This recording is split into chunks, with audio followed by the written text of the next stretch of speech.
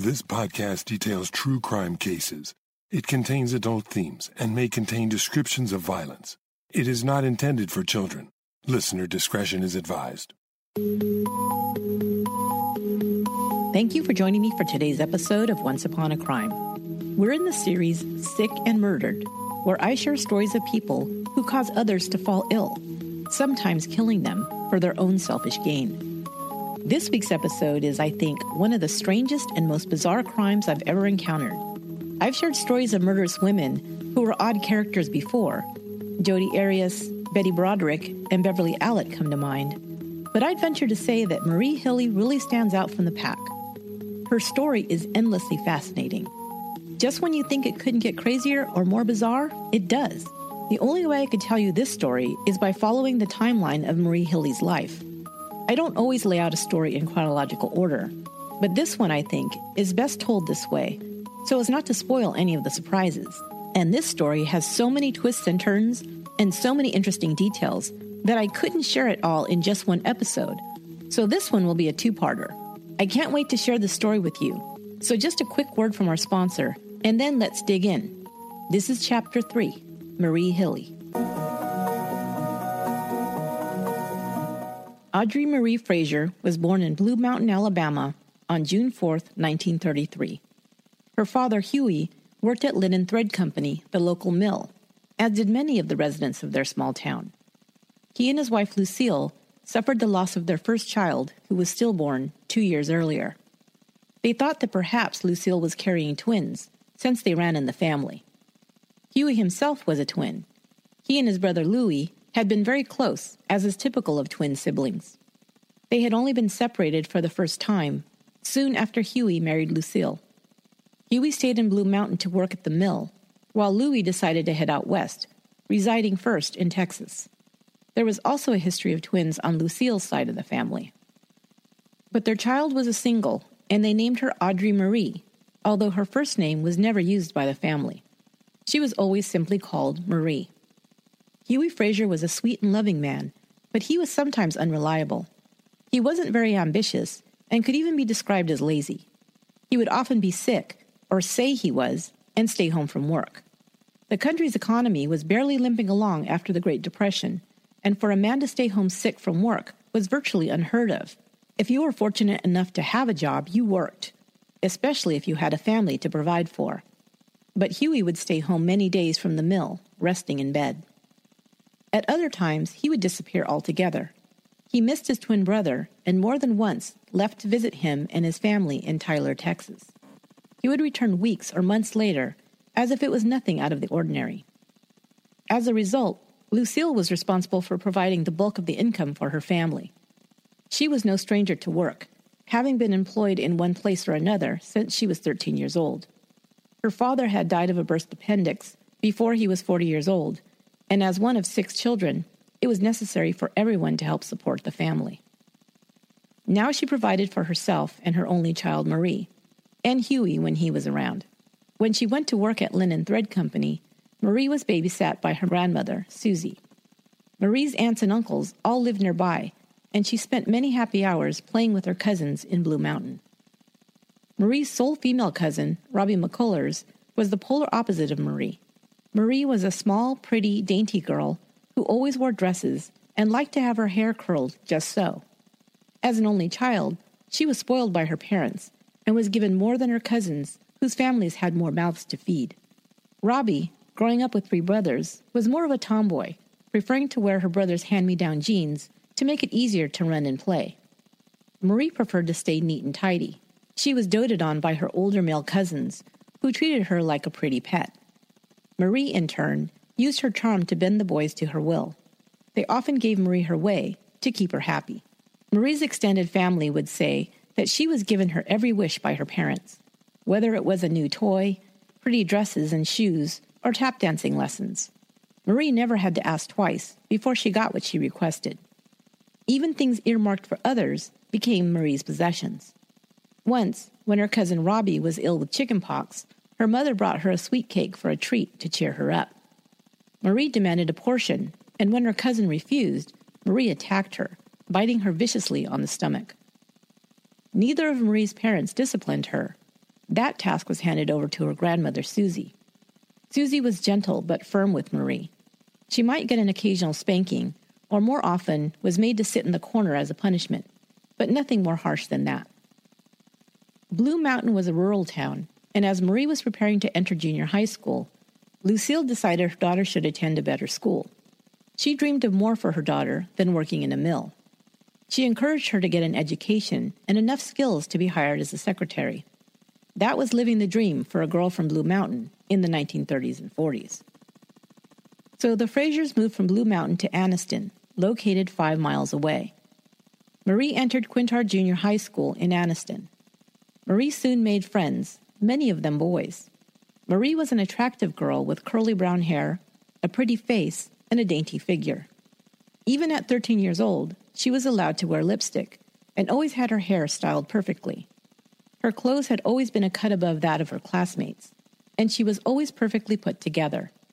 It would be a habit she would keep all of her life. She always looked stylish, sometimes a little too stylish for her surroundings, but it made her stand out from the pack. Marie was voted prettiest girl in her junior high yearbook in 1946. When Marie entered Anniston High School, she had her pick of boys who wanted to date her. Marie seemed older and more worldly than her 14 years, and even upperclassmen were drawn to her.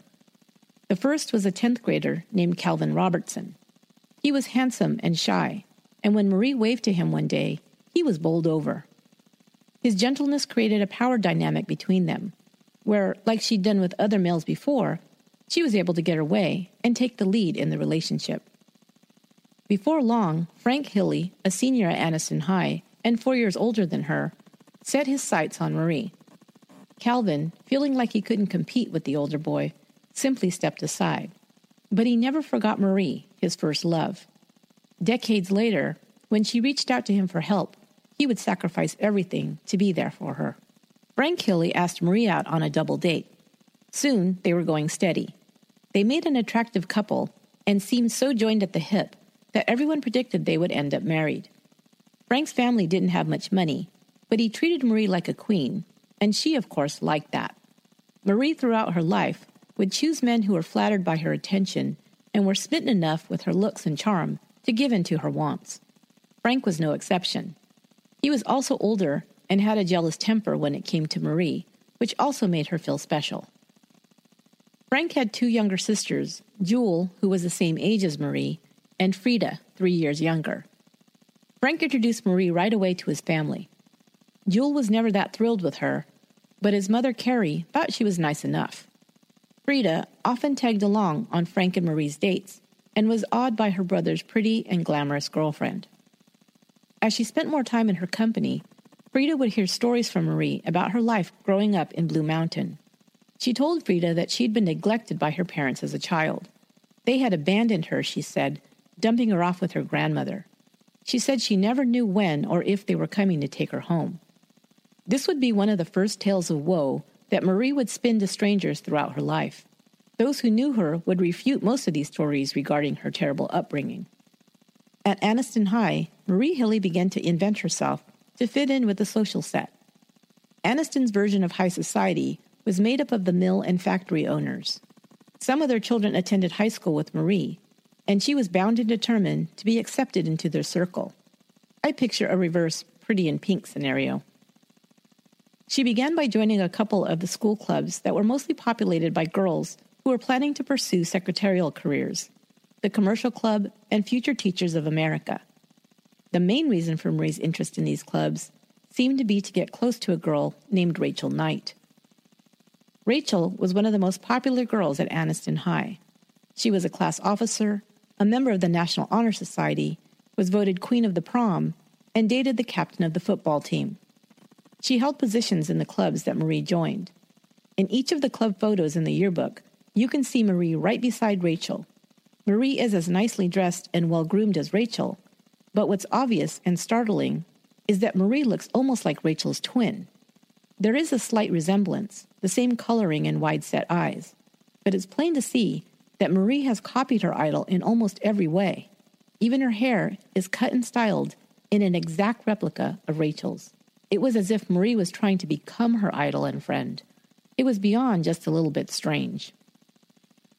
By the time Marie finished her first year in high school, Frank Hilley had graduated and joined the Navy. The Korean War was just beginning, and after boot camp, he was shipped to Guam. He was worried about losing Marie to another boy, so when he came home on leave in 1950, he proposed. They were married, although Marie was still in high school. She stayed in Anniston until after her graduation. She then moved to Long Beach, California, to join her husband. In 1952, Frank was reassigned to the Boston Navy Yard, so he and Marie relocated to New England. Marie loved the cold weather and snow during her first winter in the North. She found it romantic and cozy to sit inside next to a warm fire, reading a book, while the snow fell in a lush white blanket outside. However, that spring they discovered that Marie was pregnant. Frank's stint in the Navy was ending, so they decided to return to Anniston, where they could be near family to help Marie with the baby. Michael Hilley was born on November 11, 1952. Frank went to work in the shipping department at the foundry, while Marie put her secretarial skills to work at the Alabama Gas Company. The Hilleys settled into life in Anniston with a close circle of old high school friends and co-workers. They spent weekends hosting cookouts or going to friends' homes for drinks and to play cards. Frank liked to drink beer with the guys, but Marie wasn't much of a drinker. After a few years, Frank was promoted to head of the shipping department. To prepare himself to move up the company ladder, he also took night classes at Jacksonville State University. Marie was in demand as a secretary for some of Anniston's most successful business owners, and in these positions, rubbed elbows with the town's upper crust. The Hilleys were well known and well liked in Anniston. Marie was vivacious, pretty, and was always stylishly dressed with every hair in place. Frank was quieter than his wife, but was pleasant and friendly. The Hilleys purchased their first home soon after they moved back to Anniston. Marie thought it was too small and wanted to upgrade to something larger and in a better part of town as soon as possible. In the meantime, she decided to remodel their starter home. She hired a friend, Rose White, who'd studied as an interior decorator, to work on the project. Again, this was something that wasn't typical, at least not for someone as young and middle class as the Hilleys were. But Marie always got what she wanted. While working with Rose on the project, she found out all about her family and her upbringing. Rose had attended the University of Alabama, one of the few girls in their class to continue on to college.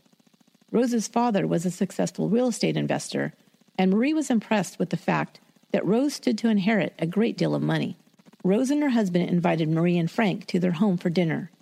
Her father had purchased the large modern home for the couple when they were married. Rose had decorated it beautifully, and it was filled with elegant and tasteful furniture and decorations.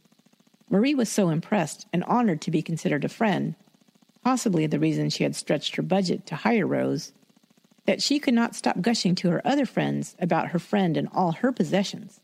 Marie's other friends began to feel that she was putting on airs by talking nonstop about Rose's wealth. In their eyes, it seemed that Marie was subtly putting them down for having less and was trying to act like a big shot by association. Frank, on the other hand, was not impressed by money and possessions. He liked to live modestly, but was often pushed by his wife to buy more expensive items that were outside of their budget. Whether it was expensive furniture, a newer and bigger car, or clothes and jewelry, Frank always gave in to Marie's demands. He just couldn't seem to refuse his wife anything. Friends and family began to notice that Marie always had something new to show off. They suspected that the Hilleys might be getting into debt with all of her spending, but decided to butt out. It wasn't their business, they decided.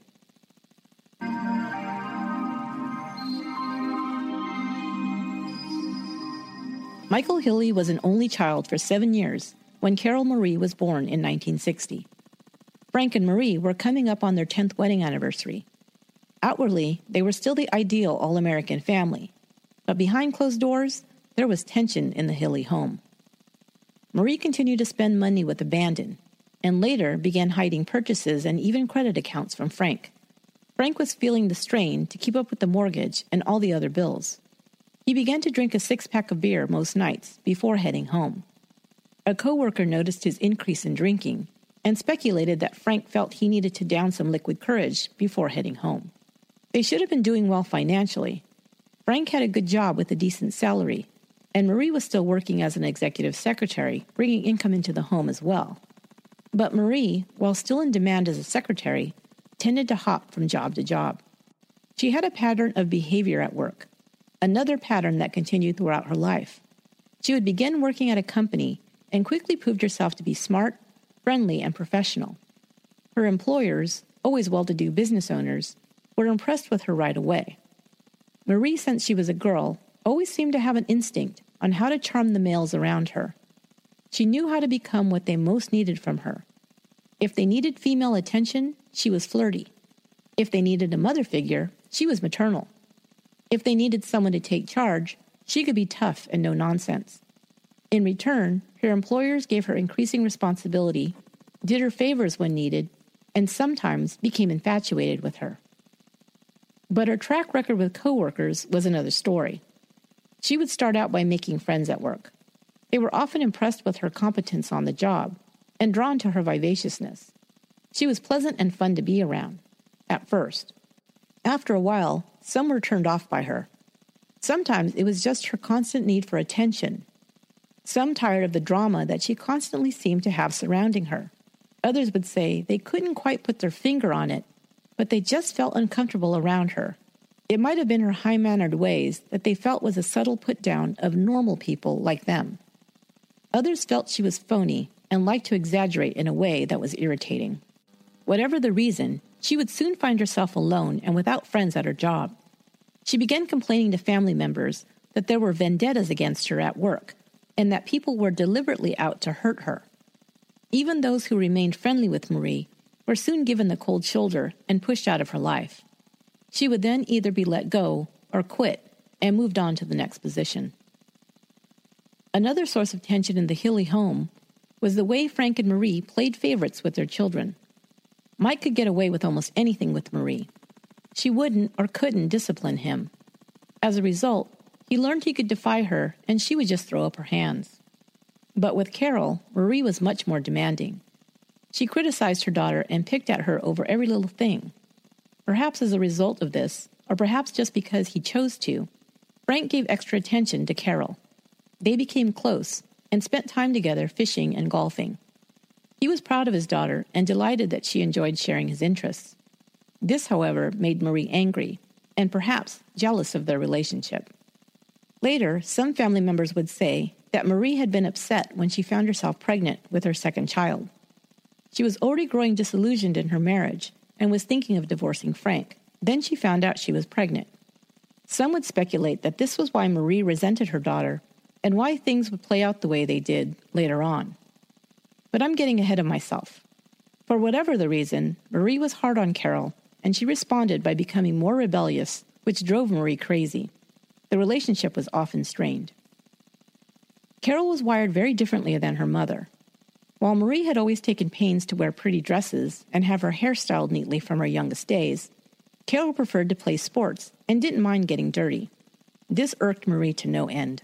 She also tried to mold her daughter into the type of girl she had admired while in school. It didn't help that Carol's friend and cousin Lisa fit Marie's ideal to a T. Lisa was popular and pretty, and was a member of the National Honor Society, a drum majorette, and had been elected homecoming queen. Carol and Lisa were friends, but Carol was not interested in trying to copy her cousin. She was her own person, preferring to wear jeans, little makeup, and ride her dirt bike, a hard-fought battle that she nagged and cajoled her mother into purchasing for her over her father's objections. Marie criticized her daughter, asking, "Why can't you be more like Lisa?" Parents, let me just tell you what you probably already know. Never compare your kids to someone else, or ever ask this question. It's very rude and will get you nowhere. But there was another question Carol hated even more that her mother would ask. Why are you always out with girls? Why don't you ever go out with boys? Carol often socialized with a group of friends, boys and girls. But it was true she had not yet begun dating, unlike her mother, who began having boyfriends from the age of 12. Carol thought the question was her mother's veiled attempt to pry into her sexual preference, something Carol, as a young teen, had not yet even decided upon and was not very concerned with yet. Her mother's comments, though, made her believe that this was just one other area of her life that her mother disapproved of. When they were young, Carol and Mike were often babysat by their paternal grandmother, Carrie Hilley, while Frank and Marie worked. From their grandmother, Carrie, they received the consistent discipline they needed. Her home also gave them a haven away from the mounting tension between their parents. Frank began to spend more time away from home at the local Elks Club. There he could drink without being nagged. He also began playing in poker games for small stakes. While Marie complained frequently about Frank's time away from home, she also used it to her advantage to shop and bring home purchases without Frank becoming wise to how much she was spending. Marie's mother, Lucille, had moved in with Frank and Marie after the death of Marie's father. Lucille would often go on shopping sprees with her daughter. When questioned about new items that were appearing in the home, Marie would explain that Lucille had bought them. Marie was able to keep her spending hidden from her husband by opening up various store accounts around town and renting a post office box where the bills were sent. Frank Hilley never knew how much money was owed on these accounts, but by 1973, records would show that Marie applied for credit or took out loans in over a dozen stores, banks, and finance companies. When the amount she owed on her credit cards began to rise, and she was in danger of being found out, she approached the Universal Credit Corporation in Anniston to ask for a short-term loan. The Hilleys had a car loan through Universal Credit in the past that had since been paid off. Frank was not one to want to carry a lot of debt. As a matter of fact, it was soon after the last payment on the car loan was made that Marie went alone to the credit corporation and borrowed $500 using the car as collateral. She gave them the post office box address as the new mailing address. Not long afterwards, she did the same at a different finance company in Anniston, borrowing more money. However, the store accounts that were overdue still remained unpaid.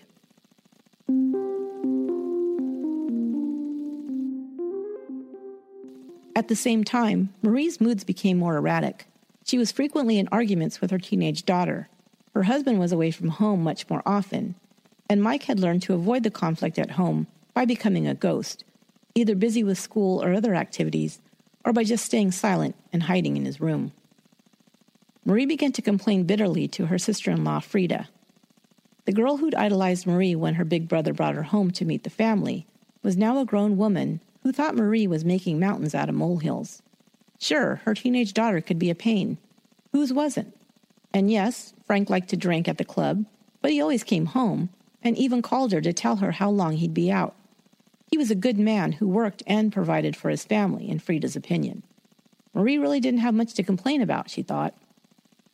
Marie would cry, "Nobody loves me around here. Frank leaves me all alone all the time. Nobody cares about me. Frank doesn't care, Mike doesn't care, and Carol doesn't care." This was a refrain that many friends and family members would hear from Marie over the years. Marie had always been a big reader, and when she wasn't shopping, she often had her nose buried in a book. She shut the world out for hours when she was absorbed in one of her romance novels or mysteries. At one point, she had bought so many books, she ran out of room in the house and donated over 150 of them to the Anniston Library. Mike left home in 1972 to begin his sophomore year in college. Carol was now left alone. Marie was also gone many evenings a month by this time, and her father was also often away in the evenings. At other times, Marie would be home more, and it was then that she would take a renewed interest in Carol, nagging her about her grades, asking her about the details of her friends and social life, and trying to exert more control over her daughter's life. Marie was pleased when her daughter began a friendship with a girl named Sonia Gibson. Sonia was a couple of years younger than Carol, a pretty petite girl whose family attended the same church as the Hilleys. Marie began calling Sonia's mother and inviting the girl over to spend time with Carol. But Marie perhaps began to believe the girls were too close. Again, she began to think that Carol was more interested in girls than boys. Marie kept a close eye on Carol when she was with her friend. In 1973, over the Christmas holiday break, Sonia spent time at the Hilleys' home. That February, Sonia became ill with what seemed to be the flu. 2 days later, she was so ill she could not walk and experienced a high fever and vomiting. Her mother took her to the local hospital, but doctors diagnosed her condition as serious and in need of specialized care. She was taken by helicopter to Children's Hospital in Birmingham, but died in the helicopter before it even landed. It was a huge blow to her family, and her mother never understood what had taken her daughter so suddenly when she had never been seriously ill in her life. Doctors determined the cause of death as a viral illness that led to an inflammation of the heart lining. It would be just the first loss that Carol Hilley was to experience as a teen. The next one also came out of the blue.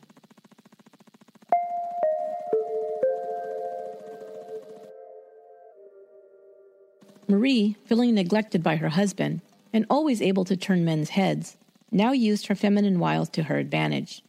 She began having flirtations and then affairs with a number of men who were her current or former employers. Walter Clinton was the owner of Clinton Controls in Anniston. He was a successful business owner and was well known in town. He decided to hire an executive secretary, and Marie applied for the job. However, she was still employed by Harold Dillard, the owner of a large construction firm. Harold had first become like a father figure to Marie, but later the relationship turned more personal. It is likely she was seeing Harold romantically. She showed off to her mother gifts and money that Harold had given her. If Frank suspected anything, he never mentioned it. Now she quit Harold's employ to work for Walter Clinton. Marie spent long hours working with Clinton, and it was suspected by other employees that they had begun an affair. By this time, Mike Hilley had transferred to Atlanta Christian College. He decided to become a minister. While there, he met and married a girl named Terry Henderson. While he was away, he didn't know much of what was happening at home, nor did he care to know, he'd later admit. During the Thanksgiving weekend of 1974, things must have been weighing heavy on Frank's mind.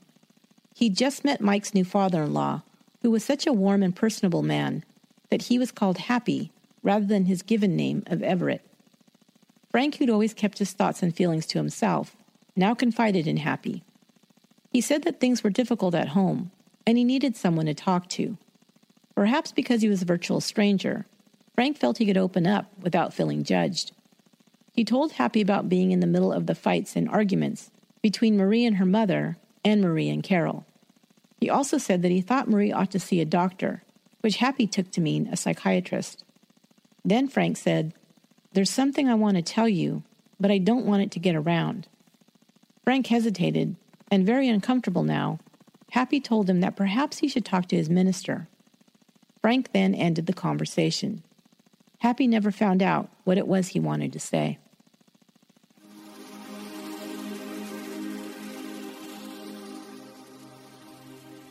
That fall, Frank Hilley became ill. A friend inquired about his health after running into him on the street. Frank looked sickly, and he hadn't been seen out socially in a while. Frank explained that he'd often run a fever, and then it would disappear, only to return again a day or two later. His doctor didn't know what was causing it. As a matter of fact, Frank Hilley was sick a lot in 1974. He had recurring headaches that were so painful they brought tears to his eyes. He explained them away, saying they were caused by allergies. His illnesses must have caused him to think about his own mortality, because early in 1975, he took out a burial policy on himself for $5,000. Or perhaps it was something a 45-year-old man begins to think about for the first time. He also made a comment to his sister Frida around that time. "If anything ever happens to me, Marie's going to be a wealthy woman." It's left to wonder whether he might have also made this comment to his wife. Mike and Terry now lived about 90 minutes from his parents, and Mike would sometimes make the drive to meet his father for a round of golf near Anniston. Increasingly, his father was ill, and one weekend his mother called him right before a planned golf outing to tell him that his father had been sick with stomach problems and wasn't going to make it. She said he'd gotten ill after eating at a restaurant in town. When they were finally able to meet, Frank told Mike there was something he needed to talk to him about. "I don't know what I'm going to do," he told his son. "I got sick at work and came home early." Frank took a long pause before continuing. "I found your mother in bed with Walter Clinton." He'd been stunned and was frozen in his tracks for several moments. He then turned and walked out of the house and drove away without saying a word. Mike, shocked, asked his father what had happened since then. He and Marie hadn't talked about it much, he said. Things had been bad between them for a while, but he never suspected this. It was obvious to Mike that his father was shattered by this revelation. Mike didn't know what to say. It was an awkward position to be in, and he wished he didn't know. Mike finished the golf game with his father, and promising to see him again the next weekend, drove home. The following Friday, his mother called. Frank wasn't going to be able to play golf. He came home from work ill. He'd been sick most of the week with a fever, nausea, and diarrhea. Workers at the plant were wondering if the chemicals they worked around were seeping into the water and causing Frank's illness. Perhaps they might become ill as well, they speculated. No one else had been sick, however. Marie said his father was feeling a little better, but was still weak, and she'd made him stay in bed. He was planning to be out for a week on vacation anyway. She said she'd make sure he rested during his time off. When Frank didn't improve by Monday, Marie took him to see his doctor. He was still vomiting and his abdomen was tender, but the fever was gone.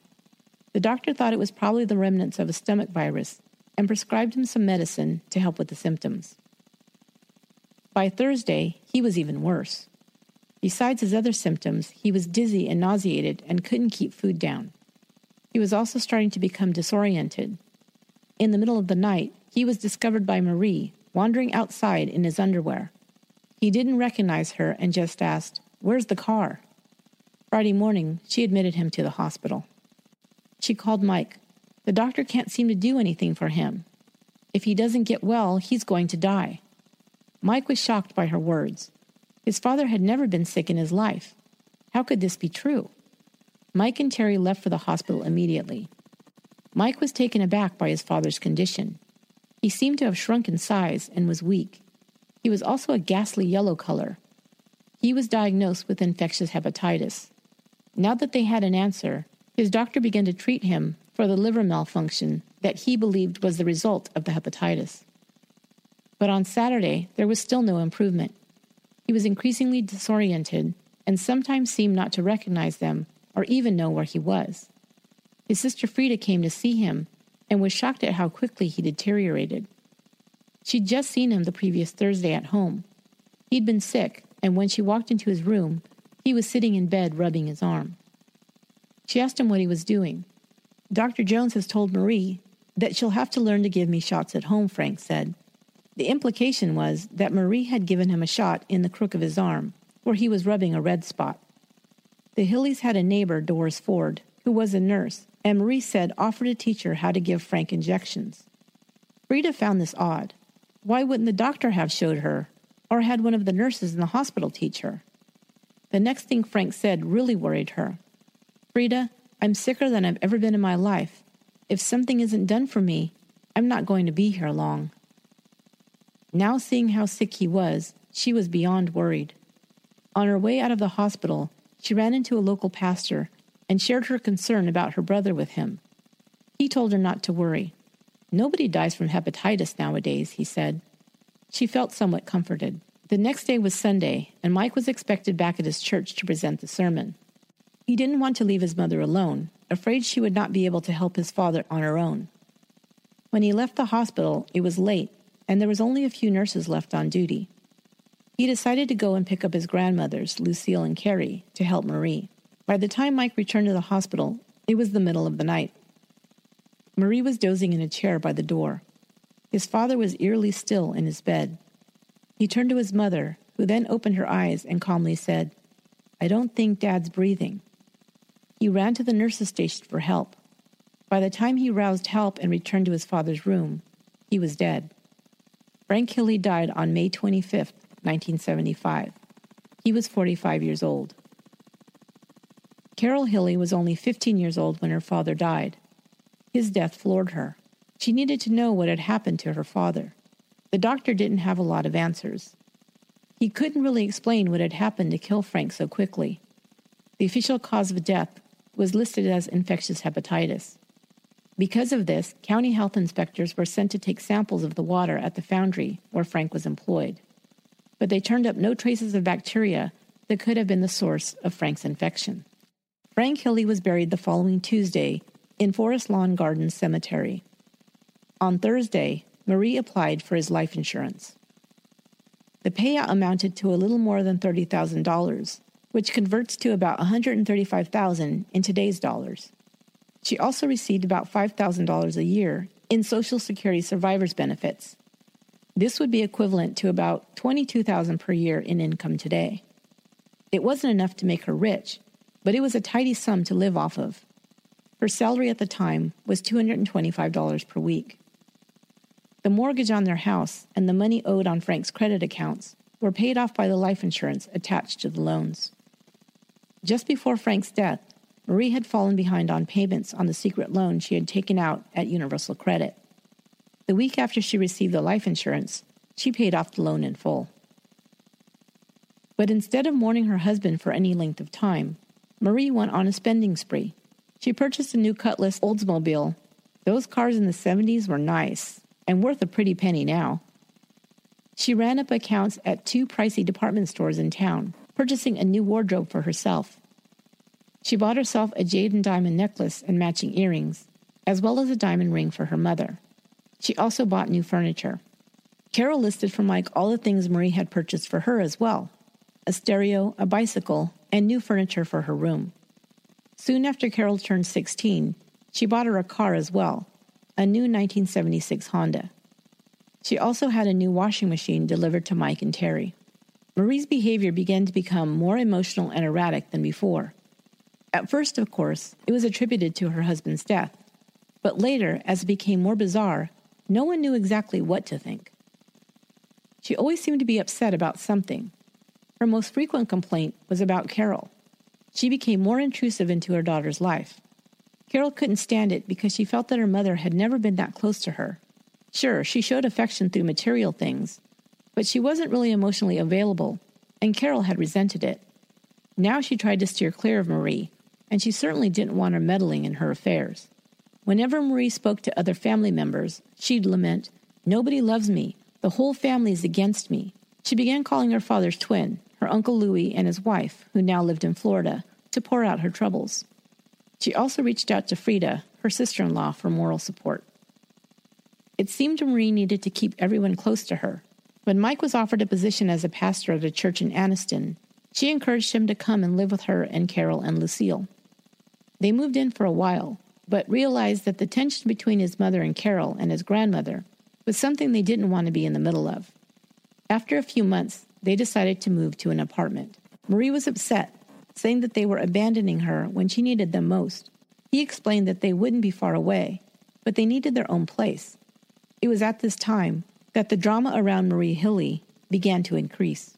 The night before Mike and Terry were set to move out, they were at church for the Sunday evening service when a neighbor saw smoke coming from Marie's house and called the fire department.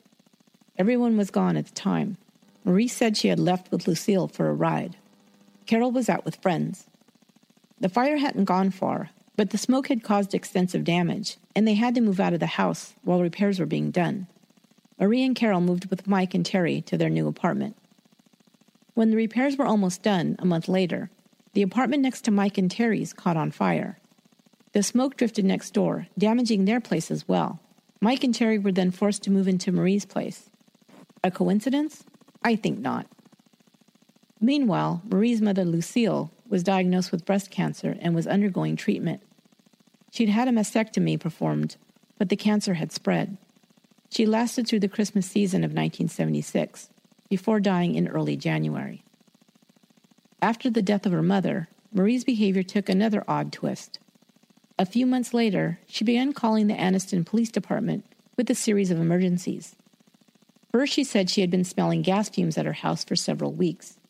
They investigated, but found no sign of a gas leak.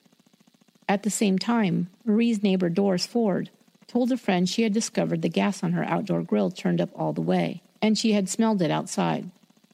Marie had filed a suit against the local gas company for the fire at her house, blaming them for installing a faulty heating and air conditioning unit. The lawsuit had been thrown out. Whether this report had anything to do with the suit is a mystery. Next, Marie called to report a fire that she discovered in her hall closet at around 4 a.m. There was no sign of a break-in. Again, another mystery. 2 days later, Doris Ford returned from a trip to find a fire had started in her hall closet. Luckily, it had burned itself out before doing any damage. Marie Hilley was in possession of a copy of Doris's house key that she'd been given in case of an emergency. Marie said she hadn't been inside Doris's house while she was away. When Marie called the police department, she would frequently speak to Lieutenant Gary Carroll. Lieutenant Carroll would become very familiar with Marie Hilley, and for a time would consider her a friend. There were many more reports from Marie. In 3 months, she'd called about gas fumes 4 times. She also reported a burglary where jewelry, 2 guns, and a hairdryer had been taken. Another night, she said she drove up to her house to see the kitchen light turning off and on. She went and retrieved a police officer, but when they returned with her, no one was there. But the next phase of her reports would be all similar in nature and would continue for some time to come. Marie Hilley said she was receiving nuisance phone calls several times a day, and she said she also began receiving threatening notes. Someone would call her home, say nothing, and then hang up over and over. Then one day, she returned home from shopping, of course, and found a piece from an envelope taped to her back door. Written in blocky type lettering, I'm picturing Robert Durst typewriting, Beverly. This note read, "You are going to be sorry if you don't move." Lieutenant Carroll took the note and had it dusted for fingerprints. Now you know this is a small town without a lot of crime. Nothing turned up. The lieutenant thought it must be a prowler because at the same time, her neighbor Doris was calling to report noises in her backyard, as well as a window screen being cut out. But he wasn't able to determine who was causing these incidents. What would later be determined was that Marie herself was causing the drama around her. Whether she did it for attention, for company, or for some other unknown reason is unclear. It became obvious that she was enjoying the visits by the police officers. Besides Lieutenant Carroll, several other officers had visited Marie's home on various complaints over several months. She was always grateful and friendly to the officers, even though they never resolved anything. Every time they came to take a report, she offered them a cup of coffee. This was unusual. Cops were rarely shown this type of hospitality, and most of the officers took her up on the beverage. Lieutenant Carroll, however, wasn't a coffee drinker and always declined. There was one officer in particular that Marie began to ask for. He worked the night shift at the Anniston PD, and he was the department horn dog. Officer Atherton was in his late 30s and divorced, and had worked his way through many of the available women in Anniston. He was teased because he was not discerning. Young, old, blonde, brunette, redhead, or probably even bald, if that was a thing then, Atherton didn't care. He was fond of recreational sex. We'll just leave it at that. Marie was in her 40s and was attractive and still dressed to show off her figure. Her weight had fluctuated after Frank's death, but she was still petite. She knew she could still attract men, and now she had her sights on Officer Atherton. He began arriving to her house on one complaint or another. One day she moved from being friendly to making a pass. He was happy to receive it. They began sleeping together. The other officers joked about it, but they were hopeful that now maybe the lonely widow would stop making false claims about being harassed. But they didn't stop. She kept reporting nuisance hang-up calls and said they'd started several months earlier. Some had occurred before Frank's death, but now they were much more frequent.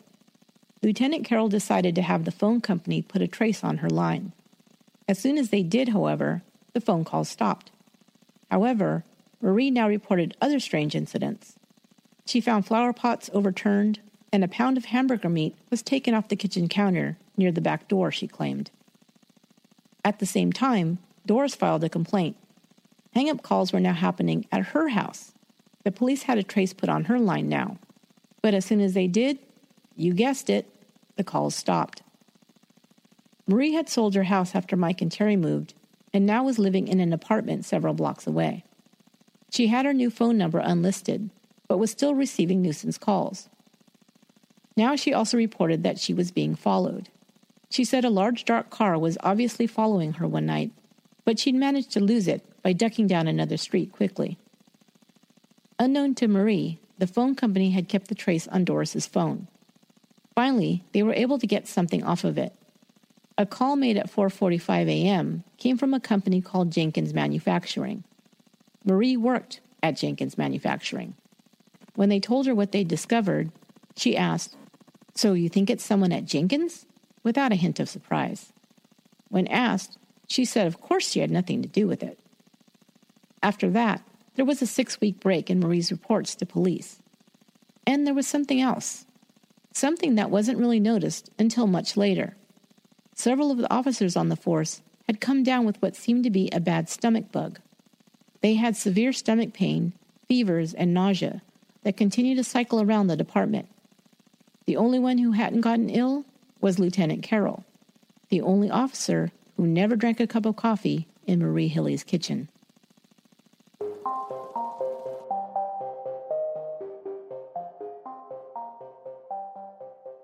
Marie should have been set financially, but in the spring of 1977, 2 years after Frank's death, she asked her son for help. She had tried to apply for a bank loan, but had been turned down. They discriminated against single women, she explained. Would he co-sign a loan with her? Mike couldn't fathom why his mother would need a loan with the insurance money she'd received as well as her salary. She didn't tell him what the loan was for, and Mike didn't ask. He decided if his mother needed help, he would help her. No questions asked. She took out 2 loans for a total of $800, but she still had money problems. She refinanced her car for $4,500, but just a year later, she was falling behind on the payments. Marie sold her Oldsmobile for $4,000 and took an older car Mike owned, agreeing to take over the payments. Why he'd think she was a good credit risk is beyond me. Marie was still in a battle of wills with her daughter.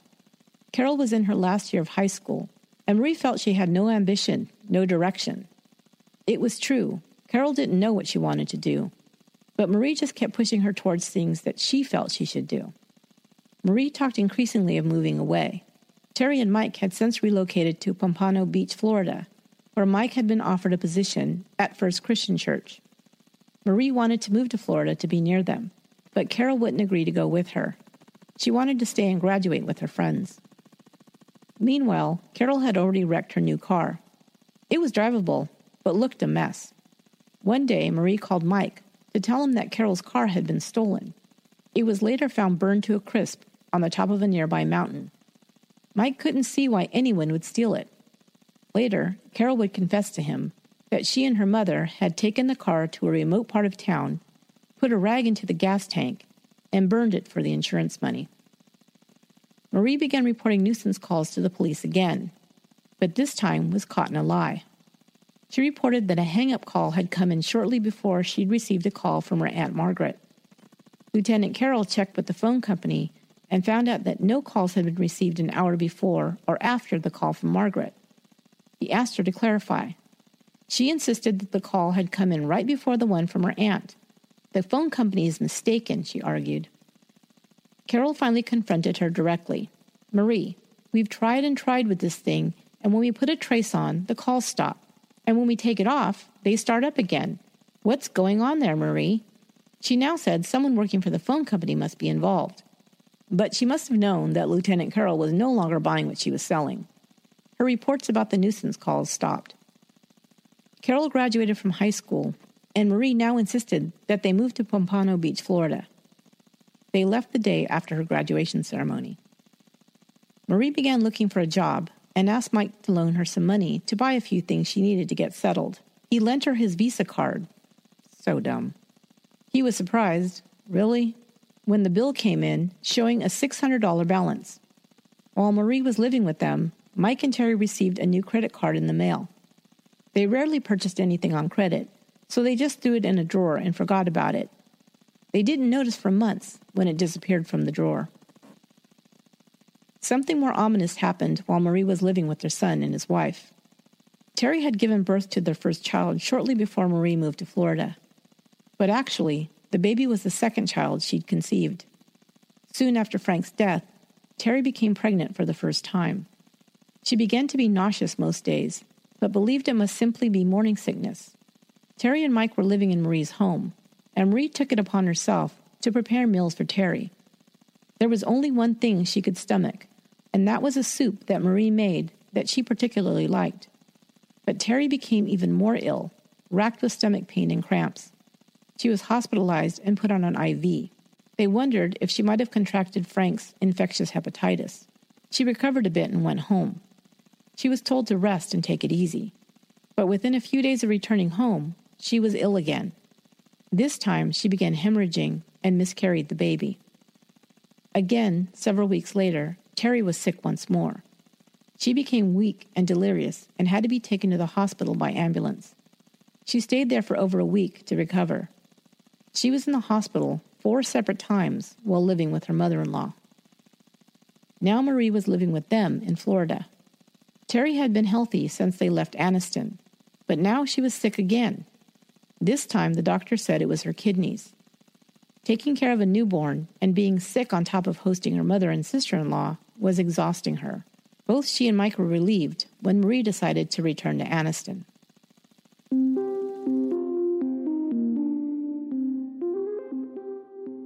Carol hadn't turned out to be the daughter Marie wanted. She kept pressing her to enter a trade school so she could land a secretarial position, like she had done at Carol's age. Carol was not excited about the prospect of spending her life confined to an office. Marie wanted Carol to dress up more and be more social, but Carol balked. It was true that Carol was drifting. She'd been doing so ever since the death of her father. He had been her anchor, and she felt alone and confused and unable to make any decisions about her life. In Anniston, she hung out with a group of friends who Marie didn't approve of.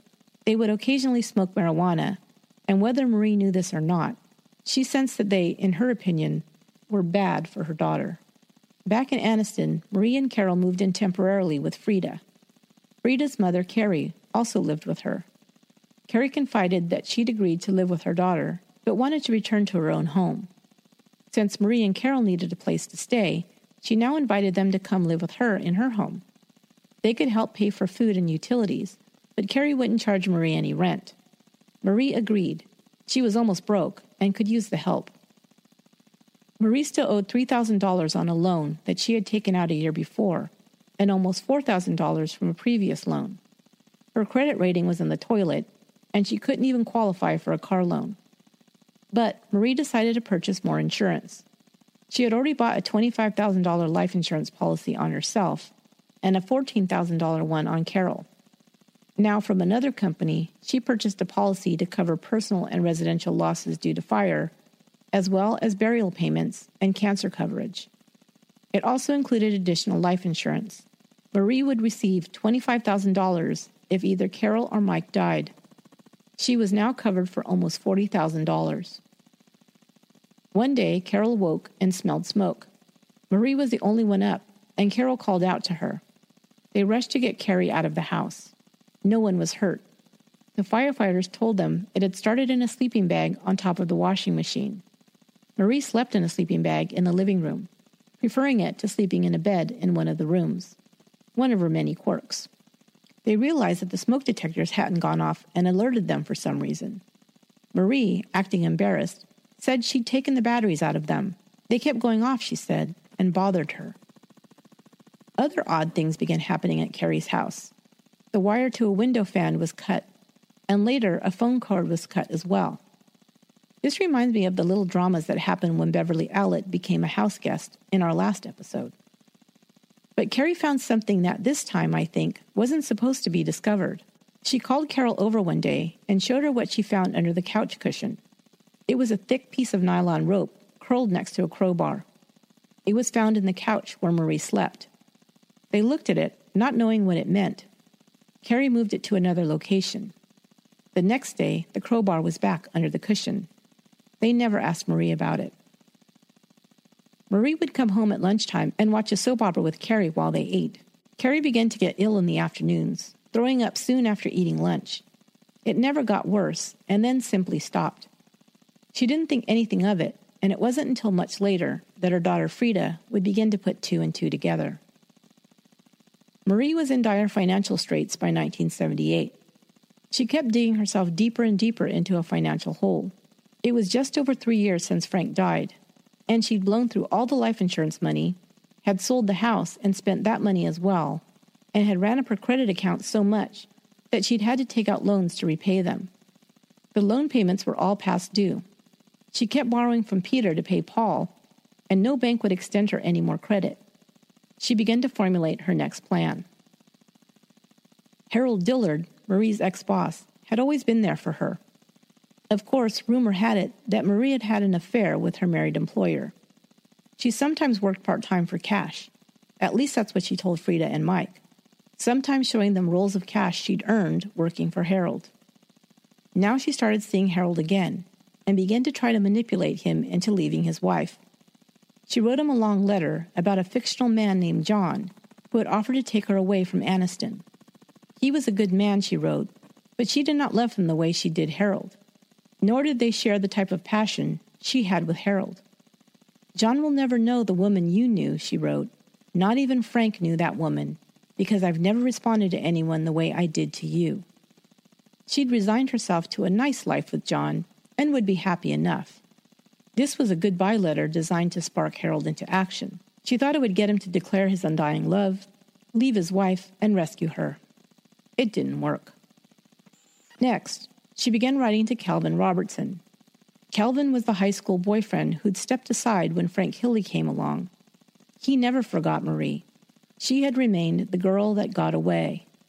Now he was stunned and delighted to receive a letter from her saying that she'd never forgotten him either, and if she could go back in time and do things over, she would have chosen him.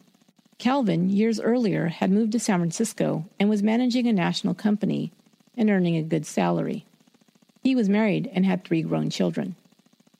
He traveled to Anniston over the Thanksgiving weekend to visit his parents and met Marie for dinner. Calvin was a good family man, and Marie knew mere sex appeal alone wouldn't get him to leave his wife of 30 years. So she threw a curveball at him. Marie told Calvin that she was sick. Recent x-rays had shown a spot on her lungs. She told him not to be sad. She was going to fight and was determined to beat her illness. But it's so hard trying to do everything alone, she told him. And the treatments are so expensive. Oh, how I wish you could be by my side. Appealing to his good heart, she reeled him in like a helpless fish. She didn't even have to break a sweat. After Calvin returned home, he mailed Marie a check for $3,000. They began writing and calling each other several times a week. Marie soon declared her love for Calvin. While it was obvious he was smitten with Marie, she could feel him being pulled in 2 directions. He still loved his wife and felt guilty for betraying her. Marie could feel him slipping away. She would find reasons, like a small innocuous comment he would make that she pretended to take offense to become mad at him and threaten to break off the relationship. Calvin would tie himself in knots trying to get her to forgive him, sending her gifts and offering any help she needed. She kept him under her power in this way, and by dangling her illness in front of him. He couldn't leave her if he believed she could die any time, could he? What kind of jerk would he be then? But when she couldn't persuade him by these tactics to make him leave his wife, she began to try and make him jealous. Once again, she claimed she was being wooed by another man, now telling Marie that all he wanted was a life with her. He would spoil her, and Carol too. He planned another trip to Anniston. By this time, he had already confessed to his wife his infatuation with Marie. A few weeks before he was to arrive, she called him with good news. New x-rays showed that the spot on her lungs was gone. Before he even had time to express his joy and relief, she shared another piece of news. She was getting married. The fictional man named John now came back into the picture. She told Calvin she wasn't in love with him, but he was a good man who would take care of her. Even though she was moving away and getting married, she was still looking forward to his visit at the end of the month. Calvin arrived in Anniston, and if Marie thought her marriage plans would push him over the edge to leave his wife, she was mistaken. She must have forgotten that, like the first time when Frank came into the picture, Calvin's instinct was to simply step aside. He had come to say goodbye and wish her well. I can just hear her saying as he drove away, "God damn it."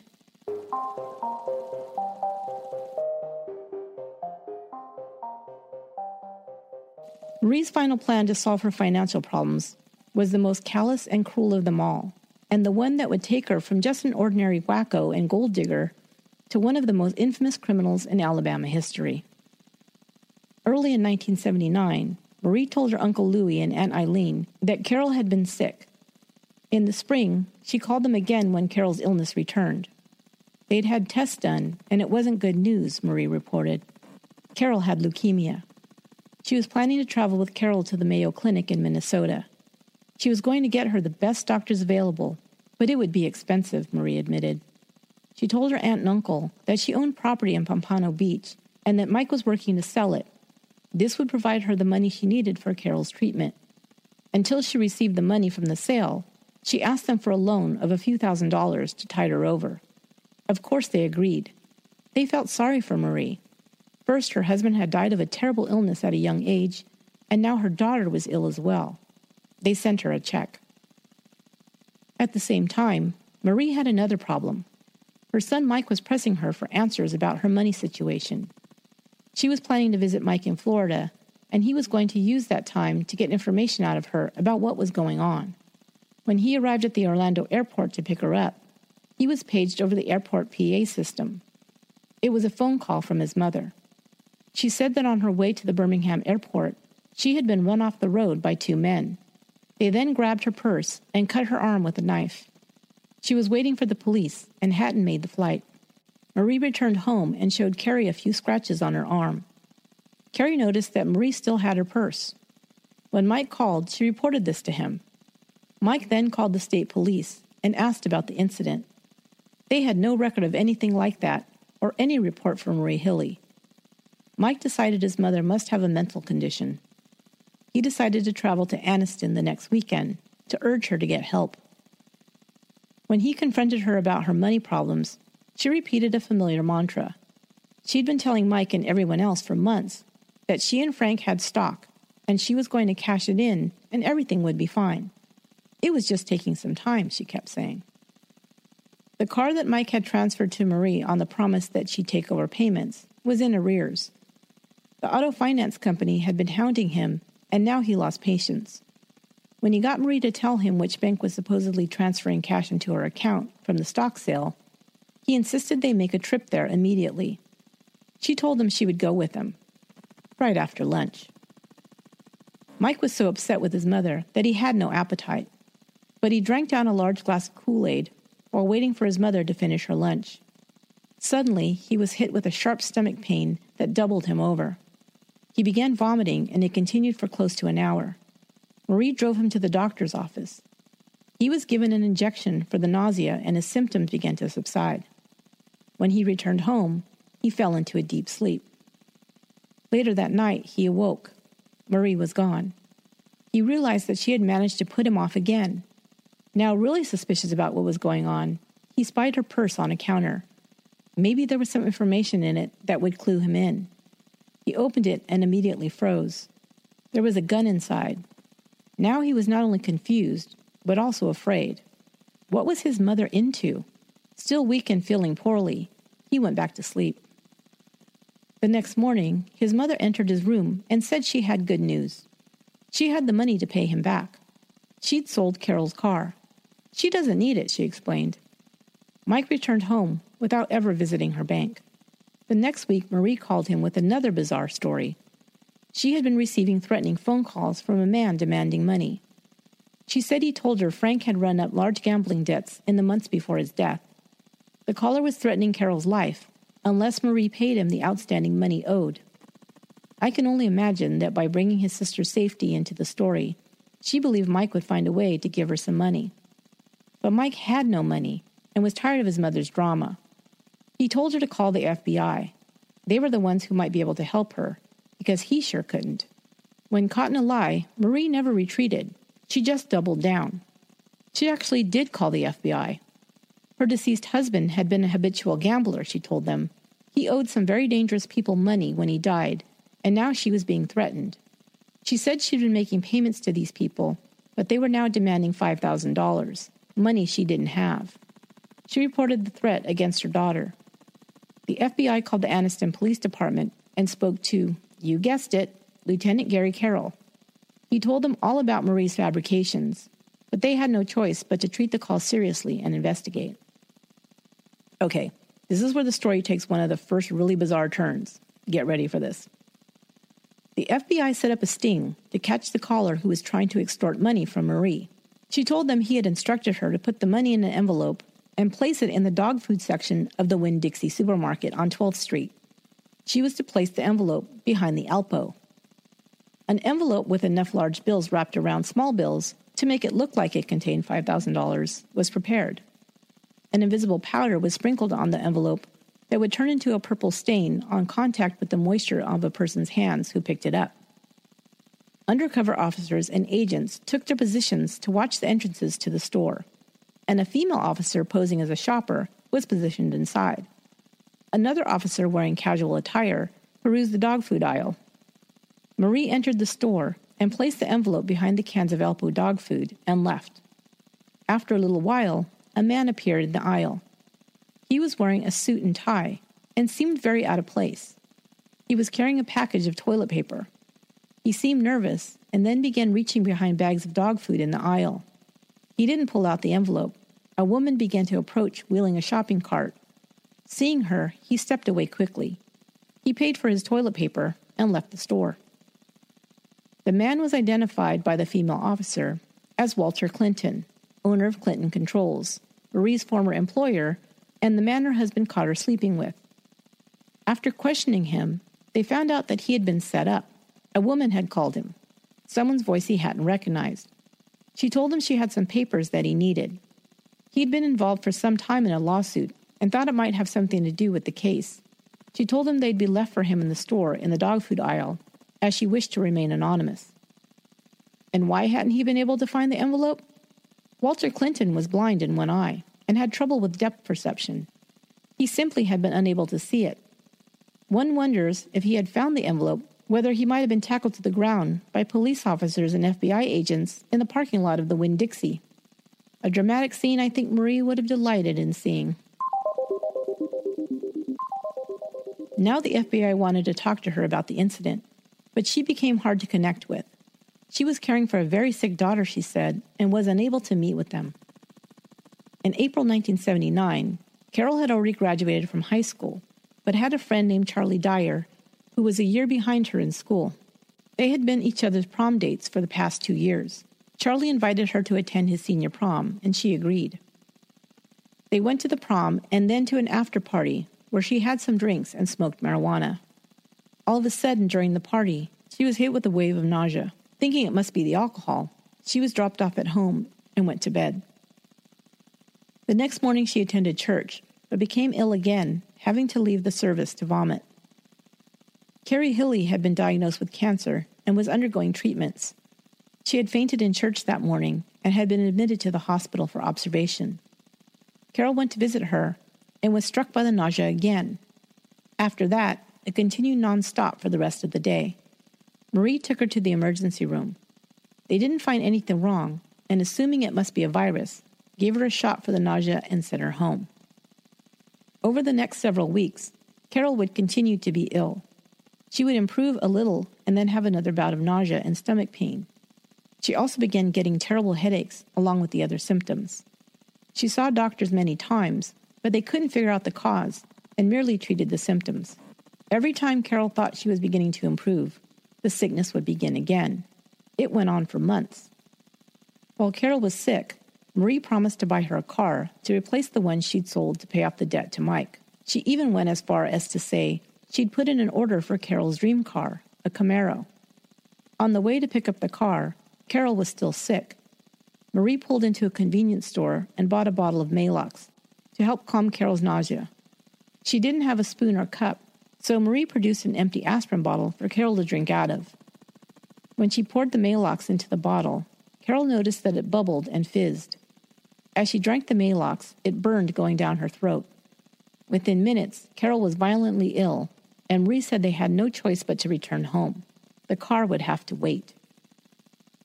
To make it up to Carol, and to finally give her her long-awaited independence, Marie helped Carol rent an apartment of her own.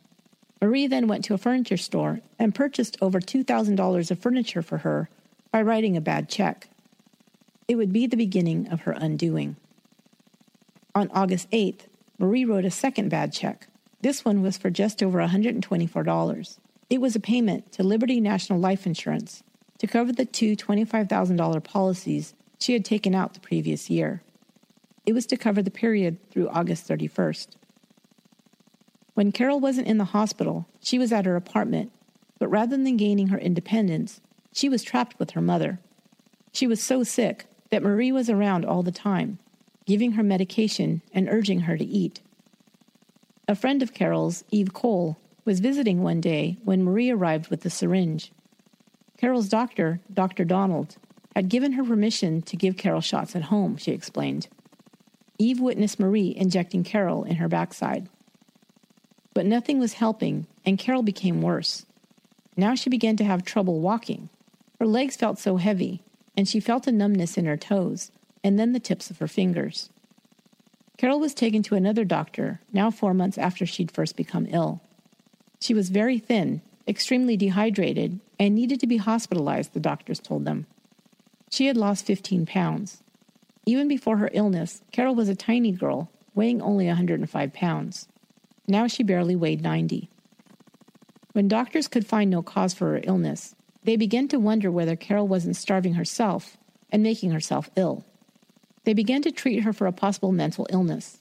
They finally decided to send her to the psychiatric ward at Caraway Methodist Hospital. The first assessment of her physical condition reported a history of repeated stomach distress and vomiting. She had also lost a dangerous amount of weight and some of her strength. She had a tingling numbness in her hands and feet. Some of her reflexes were dulled, and she had lost part of the feeling at the bottom of her feet. She moved awkwardly with jerky steps. There was some sign of anemia. They guessed that perhaps she was nutrient deficient and began giving her injections of vitamin B12. They were mainly concerned about her mental state. Carol had become increasingly depressed due to her prolonged illness. She felt miserable most of the time. She began to act out angrily because she was so irritated with all the poking and prodding and questions. And she was still not getting any better. Now they added a tranquilizer and antidepressants to her medications, and she was kept locked in the psychiatric ward for further observation. Meanwhile, Marie's check to the furniture store had bounced. She had not made good on it and continued to write bad checks. The total she was overdrawn was now more than $5,000. The bank decided to press charges. Marie was arrested for obtaining money by false pretense. She was booked and released the same day. The news of her arrest, however, made the local papers. Over the next several days, she ran around trying to cover her debts to several banks. Her most urgent goal was to cover the premium on the life insurance policy. The check she had written was returned to the bank for insufficient funds. She went into the insurance office and gave them another check, this time for $380. It would reinstate the coverage beginning September 1st, a few days before it was written. The checks she was writing were from another bank account that was overdrawn as well. She returned to Carol's hospital room. This time she brought with her 2 orange pills. She said she had gotten them from a woman she met in the hospital waiting room, whose daughter had experienced a similar illness. It worked for her, she told Carol. It helped her legs. She told her she'd asked Doris, her neighbor, and the former nurse, who said the medicine might help. At this point, Carol was willing to try anything to feel better. She took them. Sometime later, maybe a day or two, Carol had trouble keeping track of time now. Marie returned with a secret. "I have a medicine to help you," she told her, withdrawing a syringe from her purse. She said she'd gotten it from Doris, who told her it would help Carol with the numbness in her feet. Marie would give her the injection, but Carol couldn't tell anyone. Doris could get into trouble for giving it to her, she explained. Carol promised not to tell. She looked for signs of improvement in the next few days, but the numbness in her legs seemed to be spreading instead of getting better. Her friend Eve Cole came to visit her in the hospital. Carol, desperately needing to feel hopeful, told her friend about the shots. She was trying to convince herself that they were going to help. "She gave you some shots?" Eve asked her. She remembered Marie giving her the injection at home the other time she'd visited her friend. She thought it might make sense to give someone injections at home, but why would Marie need to do that herself when Carol was in the hospital? She thought it was odd. Eve, coincidentally, worked at the Army Depot with Frida Hilley. She mentioned her visit to Carol and what she told her about Marie giving her injections. Frida's thoughts immediately returned to her brother Frank, who told her about receiving injections from Marie just before he died so suddenly. Frida talked it over with her mother Carrie that night, and they decided to call Mike. After Marie's arrest, and all his mother's financial problems and deceptions and her odd assertions of being threatened and harassed, Mike began to question everything. So much so that he'd called the coroner just a month earlier to ask him a question. Could a diagnosis of infectious hepatitis be consistent with something else, like poison? In theory, it could be, the coroner answered. If the body was exhumed, could they test for something like that? Mike wanted to know. Yes, the coroner answered, but they'd have to have some actual proof to take such a step. Call me if you uncover anything, he told him. Mike now called Carol in the hospital. Carol was alone, and Mike spent a few minutes asking about her health. He then asked, Carol, is Mom giving you injections? Carol at first hesitated. In that pause, Mike knew. No, she hasn't, she said, not very convincingly. Carol, do you swear? Did Mother give you a shot? Yes, she did, Carol finally admitted. Mike called Carol's doctor and told him what he suspected. The doctor didn't believe Marie was poisoning her daughter, but for Carol's mental health, told Marie not to visit her for a while, banning her from the ward. Marie was now demanding to see her daughter. When she was refused, she told the doctor she was taking Carol out of the hospital. She'd been there for 3 weeks, she complained, and they hadn't seen any improvement. She said she was taking her to the Mayo Clinic or Ochsner Hospital in New Orleans to see a specialist. She came and took Carol, who now could barely walk, and had to be halfway carried out. Marie was staying in a motel in Birmingham. She told Carol they'd drive home to Anniston in the morning. But for whatever reason, instead of driving her home the next day, she took her to the University of Alabama Hospital to be seen. Carol was furious. She just wanted to go home. She was sick of hospitals, and nobody seemed to help her anyway. But Carol caught a lucky break this time. She was seen by a young neurologist named Dr. Brian Thompson. He examined Carol and found that all her muscular and neurological functioning had deteriorated to an alarming degree. The feeling was gone from her feet and legs. She was virtually paralyzed below the knees, and her hands were nearly useless. The doctor was just beginning his residency at the university hospital. He was very thorough with his patients, and Carol's case was puzzling. He first diagnosed her with peripheral neuropathy, nerve damage affecting the hands and feet, but he still needed to find the cause. He ordered a battery of tests. Marie, of course, was right beside her. On September 20th, not long after Carol was admitted, 2 men arrived at the hospital looking for Audrey Marie Hilley. They were detectives from the Birmingham Police Department, serving a warrant from Anniston. She was being arrested for new charges of passing bad checks, as well as for contempt of court for not appearing for her hearing. Marie was sent to the Birmingham City Jail and would spend the night there. Officers from Anniston would come to pick her up in the morning. Carol panicked that her mother had been taken away and called her Aunt Frida. She went to Birmingham to be with Carol. Once there, she approached Dr. Thompson with her suspicions about the injections Marie had given her niece. Luckily, he took her concerns seriously. He knew that the nerve damage she had sustained could also be caused by exposure to heavy metals, like lead, mercury, and arsenic. If the injections had anything to do with her symptoms, it was most likely arsenic. There was lab tests, of course, that could test for its presence. But there was a faster way to check for arsenic poisoning.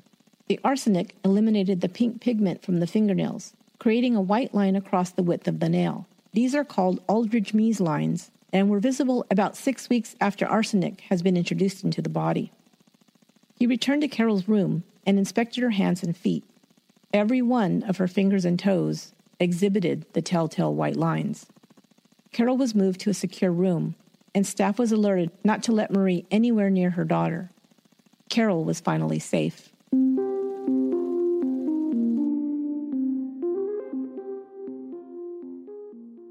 Now investigators worked quickly to build a case against Marie Hilley. Lieutenant Carroll was told that tests confirmed that Carol's hair contained measurable amounts of arsenic. They pulled Frank's medical records and confirmed with doctors that his illness was also consistent with arsenic poisoning. His body would have to be exhumed to know for certain. Lieutenant Carroll questioned Marie on September 26th, recording their interview. He asked her about Frank's illness and death, about Carol's illness, and her reason for taking Carol so abruptly out of Caraway Hospital. He also asked if she knew about Carol's recent diagnosis. She said she'd been told it was arsenic poisoning, but when asked if she knew how Carol got arsenic poisoning, she answered, "I certainly do not." She at first denied giving Carol any injections, but when pressed, finally admitted she had. But she said it was only an anti-nausea medication. He tried to give her an easy way to confess, bringing up all the stress she'd been under with Frank's death and her financial problems.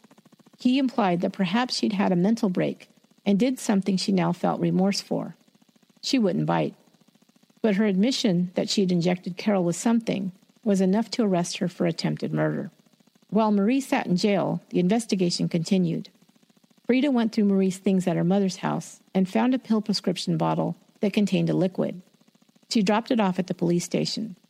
Police checked out Marie's purse from the locker where inmates' property is kept when they're booked into jail.